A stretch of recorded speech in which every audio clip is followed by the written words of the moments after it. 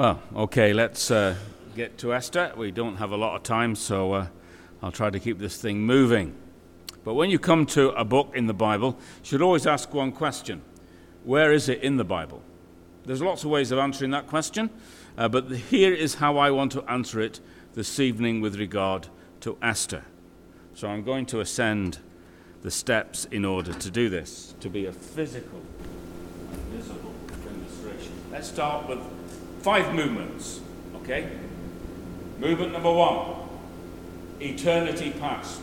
Father, Son, and Holy Spirit living in eternity. Very happy, absolutely in love with each other, didn't need to meet anything. Eternity past. Right, secondly, creation. They decided to create a world that they didn't need to make. And ultimately to create human beings made in their image. And it was all very good. The fall. Now comes the crafty serpent, Satan in other words, with a scheme.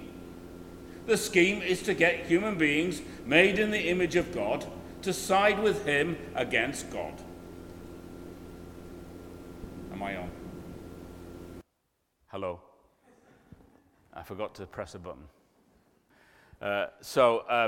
Third point is the fall. And human beings rebel against God and side with Satan. And that is very bad because sin and death comes into the world. We're in Genesis kind of chapter 3 territory now, if you want to know. And then in Genesis 3:15, you have a foundational promise which starts what's called salvation history. I'll read it to you, you know it well. I will put enmity between you and the woman, and between your offspring and her offspring. He shall bruise your head, and you shall bruise his heel. The serpent crusher will come hostile to Satan, hostile to evil, for God, and deal with the whole problem. This is salvation history. From Genesis chapter 3, verse 15, now all the way through the Old Testament, hello, hope we don't fall off, come to Jesus in all his saving career. The Spirit then comes from Jesus. The church goes out to the nations. People are saved by God, including you and me, if you are. Hello? And then it finishes, 5th movement, with new creation. Revelation 21:22. Although new creation does appear in salvation history from time to time. Okay? Can't put it all in Revelation 21:22. There you go. So where's Esther? Well, Esther's in the Old Testament part of the Bible, quite correct. But it's in salvation history, isn't it? God is working out his salvation. And Esther is part of that. And maybe just one point before I stand down. Jesus read Esther. And it was important to him to strengthen him to go to a cross to save you and me. Okay, that's where Esther is. There could be other answers to the question, but I'm not giving them. That will come with others. So where is God? That's a question that often faces us, doesn't it? Why did God allow that? Why didn't God stop this? You're maybe younger in the room. You've never asked the question yet. Well, I have to say to you, without putting pressure on you, you're going to ask the question one day, because sometimes life is unfair, sometimes things are unjust, and things don't just work out the way we think they should.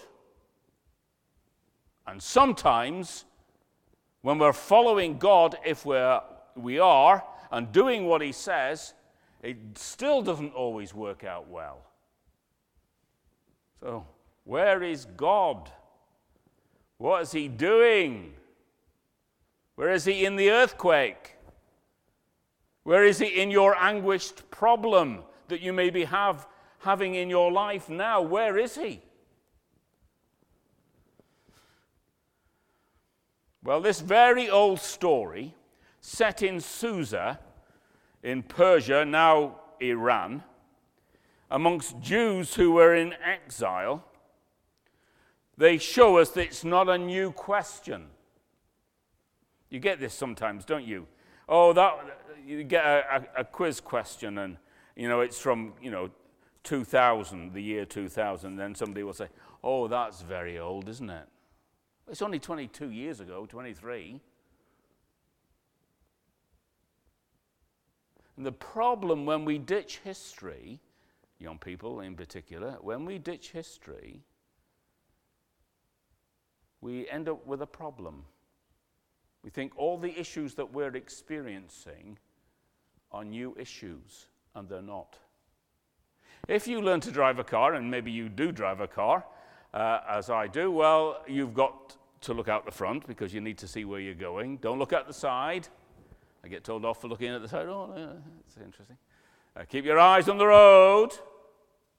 But you need a rear mirror, don't you? Because you need to know what's behind you. And so salvation history forces us to look behind us.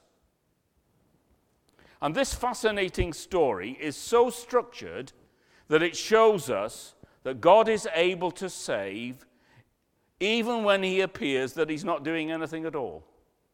I'll say it again. If you don't remember anything else, this is what Esther is essentially all about. It's not just a personal opinion. Read the book. God is able to save even when it appears as if he's doing nothing. Salvation history is always being worked out, which is why we started with where we started. 3 things to say this evening, all right? Number 1, the hiddenness of God. The hiddenness of God. God is not mentioned in the book once. And yet the Bible is a book full of God and from God. But God is always working to save his people. And so the book of Esther invites you and me to read the story and find out, as we read the story, that God is actually present even when he's not mentioned. Now, in salvation history, sometimes it was very obvious that God was there. You think of Moses at the burning bush. Well, it's pretty obvious, isn't it? The 10 plagues in Egypt. Well, it's pretty obvious too, isn't it? The crossing of the Red Sea. Wouldn't you like to have been there?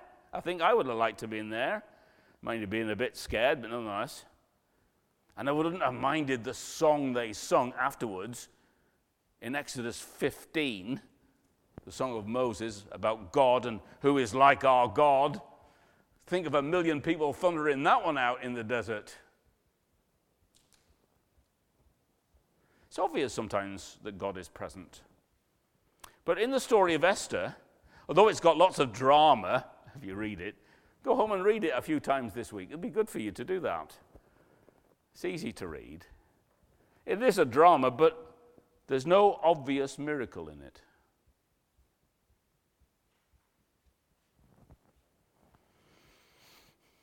The sovereign Lord, who rules forever, saves even though he doesn't show himself miraculously. He's in charge of everything. It's his, we call a big word, it's a big word, providence. Providence simply means the Lord will see to it. There you go. That's easy. The Lord will see to it. Now, if you came to me and said, "Morris, I've got an issue," and I said, "I will see to it," well, you might have a problem. Because I'm not always the most reliable person to see to it. And I might miss the detail that I need to see. But not the Lord. The Lord sees to it. He's in control of all the big things. I'll say that in a minute. And he's also got all the details sorted. So providence simply means this: the Lord will see to it. You've got a whole book in Esther that tells you that. We see him in the pivotal moment, as an example, in chapter 6, which is why I got Rich to read it. The king has a sleepless night just after Haman has built his gallows. Gallows to put Mordecai the Jew on. Gonna hang him from 75 feet. But the king can't sleep. God caused the king not to sleep. And when you're full of your own greatness, well, what do you want to hear when you're full of your own greatness? Well, you want to hear about yourself, don't you? So he gets the historical records out and gets them read to him. Why can't he read them himself, the lazy guy? The book of records is brought out. The same book of records that is mentioned in chapter 2, where Mordecai has brought a report that the king is being threatened with assassination. And the king is saved, and the report is noted, but nothing has been done to honor Mordecai. Oh, nothing has been done. What shall we do? Who could we ask about honoring Mordecai? Well, it just happens. It's great, this, isn't it? It's a great story, you know. Haman is arriving in court to ask the king for Mordecai's life. Can I put Mordecai the Jew on my gallows? And of course, the king asks Haman, what can be done to the man the king wants to honor? And of course, when you're full of your own greatness, there's only one answer to that question. Well, it's got to be me. Oh, you could almost hear God chuckling at this point, couldn't you? That's not in the text. And so out Haman gives the whole works. And so Mordecai is the one chosen to go around the whole of the city on an important horse, and Haman's leading the horse.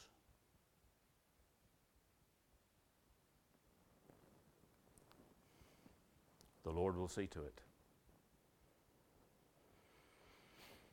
Sometimes you watch a murder story, don't you?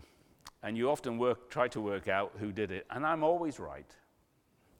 Very rarely, I have to tell you. Sometimes we're told who the murderer is and watch how it happened. That's here. We're told really all about the story and how it's going to work out. And we know who's doing it. It's God himself. God did the saving, and look how he did it. God using small, ordinary, needy people who respond in obedient faith to him, like Mordecai and Esther. God even using evil people like Haman, doing their bad stuff. God even used them to save his people. Yet it all results because of his saving purpose winning. Do you hear that? We've got to stop for a moment. The Lord is seeing to it, my friends. God may appear absent from our lives. He may appear absent from our church life. He may appear absent from our world. But that is not the truth. God is seeing to it, and his purpose will win. I think we all need that truth, don't we? From the youngest in the room to the oldest. The hiddenness of God. Secondly, speeding on, 7:15. The apparent aloneness of God's people. The apparent aloneness of God's people. The early chapters of the book could give the impression that God's people are Ki. And then he widens it as he guns for the Jewish people, influencing the king to pass a law guaranteeing their annihilation. A legally binding law over 127 provinces. Specific evil a Haman to Mordecai, general evil, a bad law being passed to exterminate the people of God. And how does that evil law fit into God's purpose with regard to God's people? If you're alive at this time and you're a Jew, now some of the Jews have been going back to their land, and a temple is slowly going to get rebuilt as the walls are getting rebuilt. So they know something of that which is going on. But now here's an evil law. How does it fit in to the purposes of God?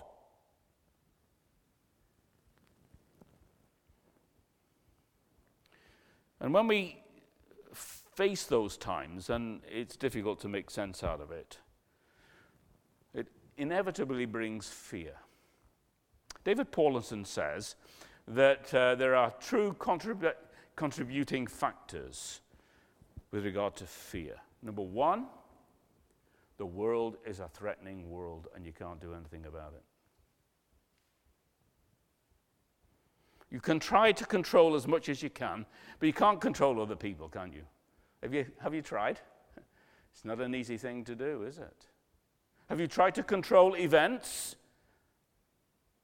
Not an easy thing to do either. Control trends?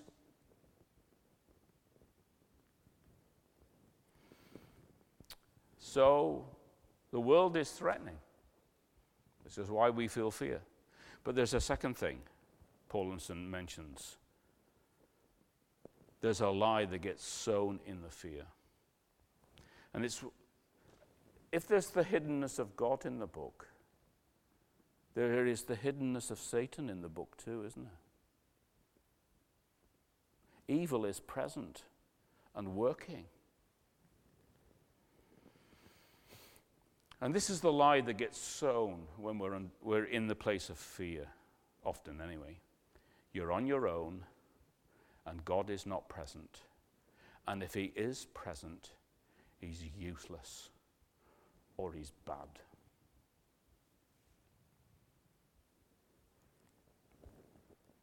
And I say to you, my friends, and I want you to understand this, from the youngest to the oldest, no one is the exception.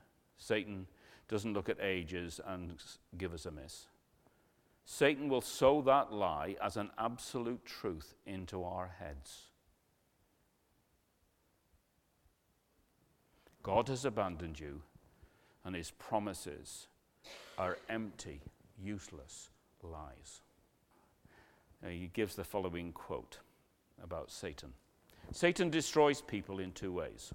One is by misery and suffering, making us think that there is no good God worth trusting. The other is by pleasure and prosperity, making us think that we have all we need, so God is a practical irrelevance. By misery and suffering, God is not good, and he's not worth trusting. Or pleasure and prosperity. We've got all we need. We don't need God, the odd prayer. But basically, God is on the sidelines. The hiddenness of Satan. That's why we must see the events of Esther and our personal lives and set them into God's big saving picture. It's why we started where we did. Get caught up in the details of Esther and forget about salvation history working itself out, then we are going to go wrong in thinking through Esther and what she's going to say to us in the coming weeks.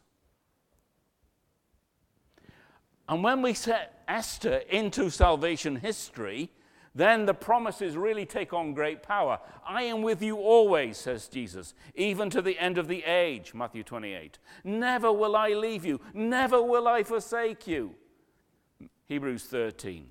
Or Ephesians 6, stand firm and be strong.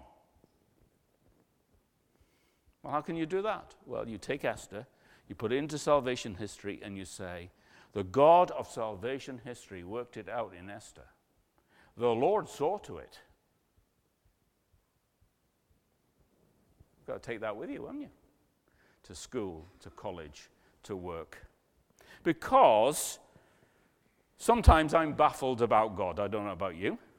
And when I'm baffled about God, a sense of panic and desperation grips my soul. And I need to reset. That's the word, isn't it now? See, I am engaging with culture a bit, not too much. Well, Charles Haddon Spurgeon, I'm trying to quote all the good people, hear what he had to say. I believe it is a shallow experience that makes a people always confident of what they are and where they are in just merely human terms. For there are terrible times of trouble that make even the most confident child of God hardly know whether he or she is on his head or on his heels.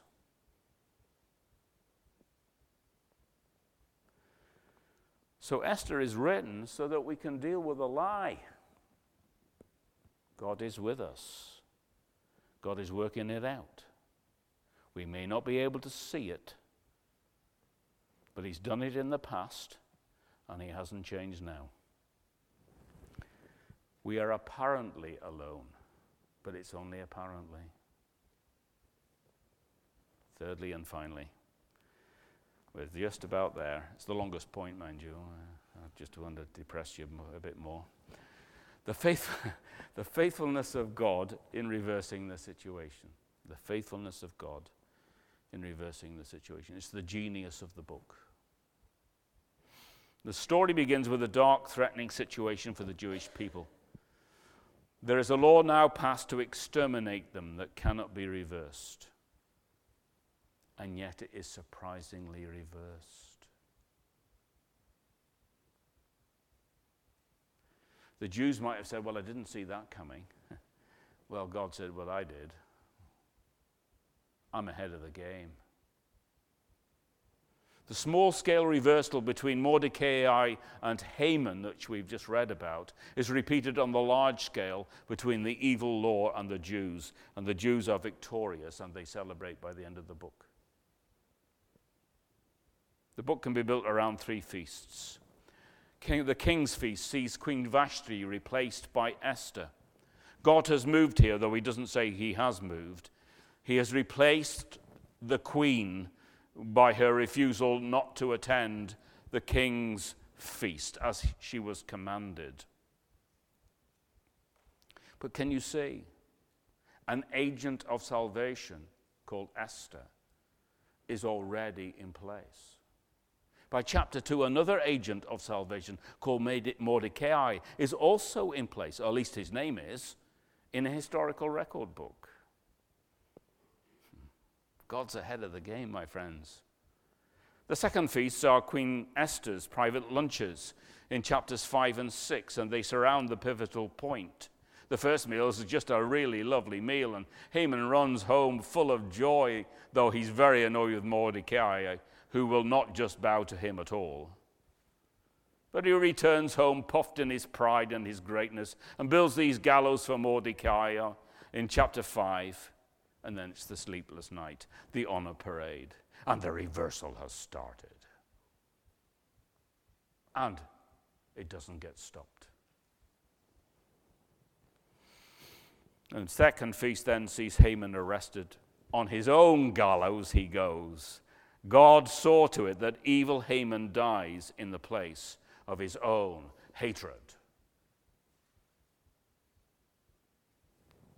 You may have had personal, cruel injustice against you, which has not been rectified yet, and it looks like it never will. But it's okay.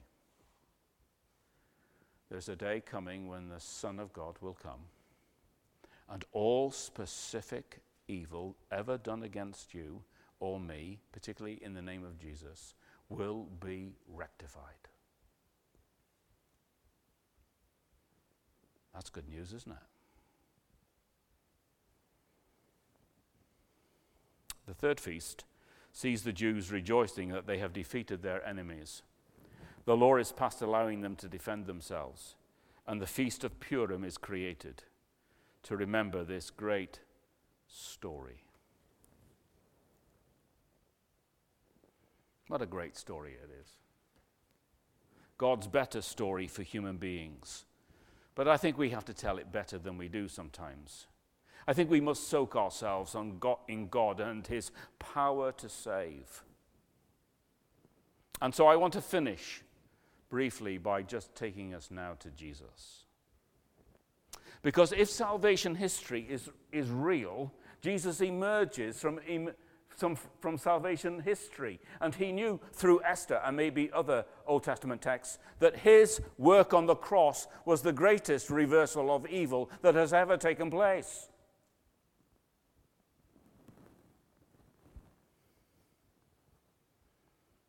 The saving career of Jesus, I just want to bullet point now and show you how that works. We're nearly done. The great reversal, which began really in eternity past, if we really want to be pedantic about it all, comes to the reality when the God-man steps into history as a baby. The God-man steps into history. The Word becomes flesh. John never wore a Barber jacket, I don't suppose. Or even a Helly Hansen for that matter. But nonetheless, the God-man comes. The only time it ever happened. Guarantees that evil is going to be defeated. Because Genesis 3:15 already tells you that, doesn't it? Someone hostile to Satan has arrived. He's not part of the problem, he's the solution. The great reversal in the obedient life of Christ as he defeats Satan and all the temptations to forsake God. It's a remarkable thing, his life, isn't it? A loving, obedient life that always centered on the Father and never, ever moved away. I can't do that for a day. He did it for a lifetime. What a great reversal that is. The great reversal in his miraculous work. We see the beauty of the world that he will bring in when he returns, when people are totally healed of all illness, when evil is indeed routed. That's what those miracles are doing. They're not just showing that he's God, though that is true, but this is the beauty and the majesty of the world that he will bring in at the end.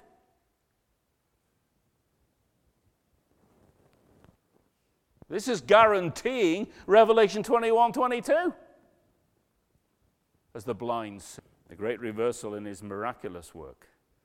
The great reversal, of course, in his atoning death on the cross for your sin and my sin, where he just smashes Satan. Where our sin was paid for. Where the judgment of God was moved away from our lives. Where God now loves us forever, where we side with God against Satan. That's what the cross does. The great reversal in the resurrection as death is smashed. Isn't that good news? It is in an Egyptian section of a museum with dead bodies all around you. Happy the people who know that there has been a resurrection in the middle of history. Death is smashed. You're a young person, you're scared about death. So am I. I don't like the the prospect of dying, to be honest. But it's smashed. If I die, I go home to be with the Lord forever and forever. Went to the hospital where my mother died. Sat round her bed. She was gone to be with the Lord. I could see her slippers under the bed, and I thought, well, she won't be needing them now. It's amazing what you think about, isn't it? And Paul, my brother, and myself, we read Revelation 21 and 22 around that bed. Yes, she'd gone, and we felt the pain of it. But death had been smashed. She was home.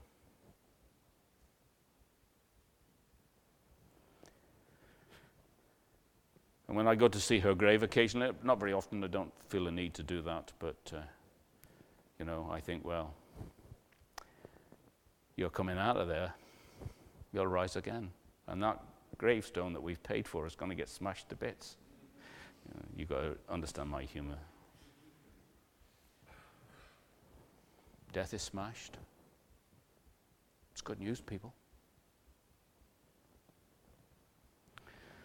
The great reversal, because the Lord Jesus is the Lamb who is reigning victorious rightly right now over us. He's in charge of everything. The Bible describes it as a scroll of God's purposes in his hands. All God's purposes. All of them. Every single detail.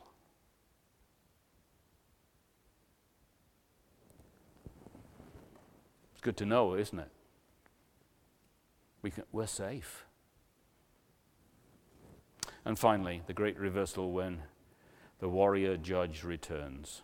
The wicked are removed. And the redeemed people, you and me, are seen to be invincible. We are the only invincible people in the world. Yes, death will claim us and take us if Jesus doesn't return.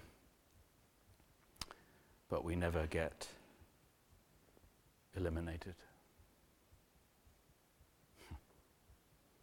There we will stand with the Lord Jesus in a new world, in a new creation, new bodies, sinless hearts, loving God perfectly, joyful relationships, happy place, holy place. This is the truth you need, my friends, to be able to stand as a young person, if you're going to follow Jesus, as an older person, if you're going to follow Jesus. The Lord will see to it. When he's hidden, he's still there. When you're apparently alone, no, you're not. And he'll reverse it all. We'll sing in a minute about the power of the cross, the darkest day. The Lord seeing to it. And we will sing these words, "Oh, to see my name written in his wounds. I stand forgiven at his cross." So I'm going to lead you in prayer in a moment. I want you to trust your life now to the Lord of love. You may never have become a Christian. You're still not a follower of Jesus. I ask you this evening, why would you not trust your life, your death, your eternity to the Lord of love? Why wouldn't you do that? And if you have, as I have, then we can stand responsibly, can't we? And offer our lives afresh and trust our church life to the Lord of love. And the Lord will see to it all. Won't he?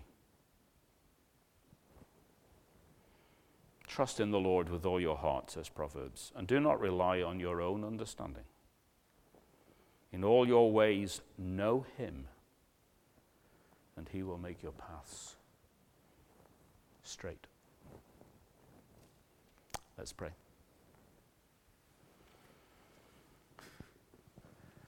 Take a moment, please. Maybe for the first time in your life, you're going to trust yourself to the Lord of love. And maybe for the millionth time, you're going to say, "Lord, I entrust my little life to you."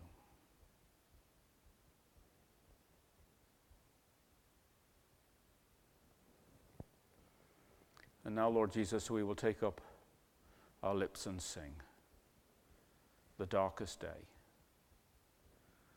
The darkest day for you,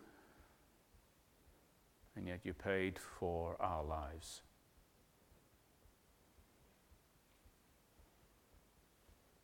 The most glorious day. The Word who became flesh allowed his flesh to be nailed to a cross.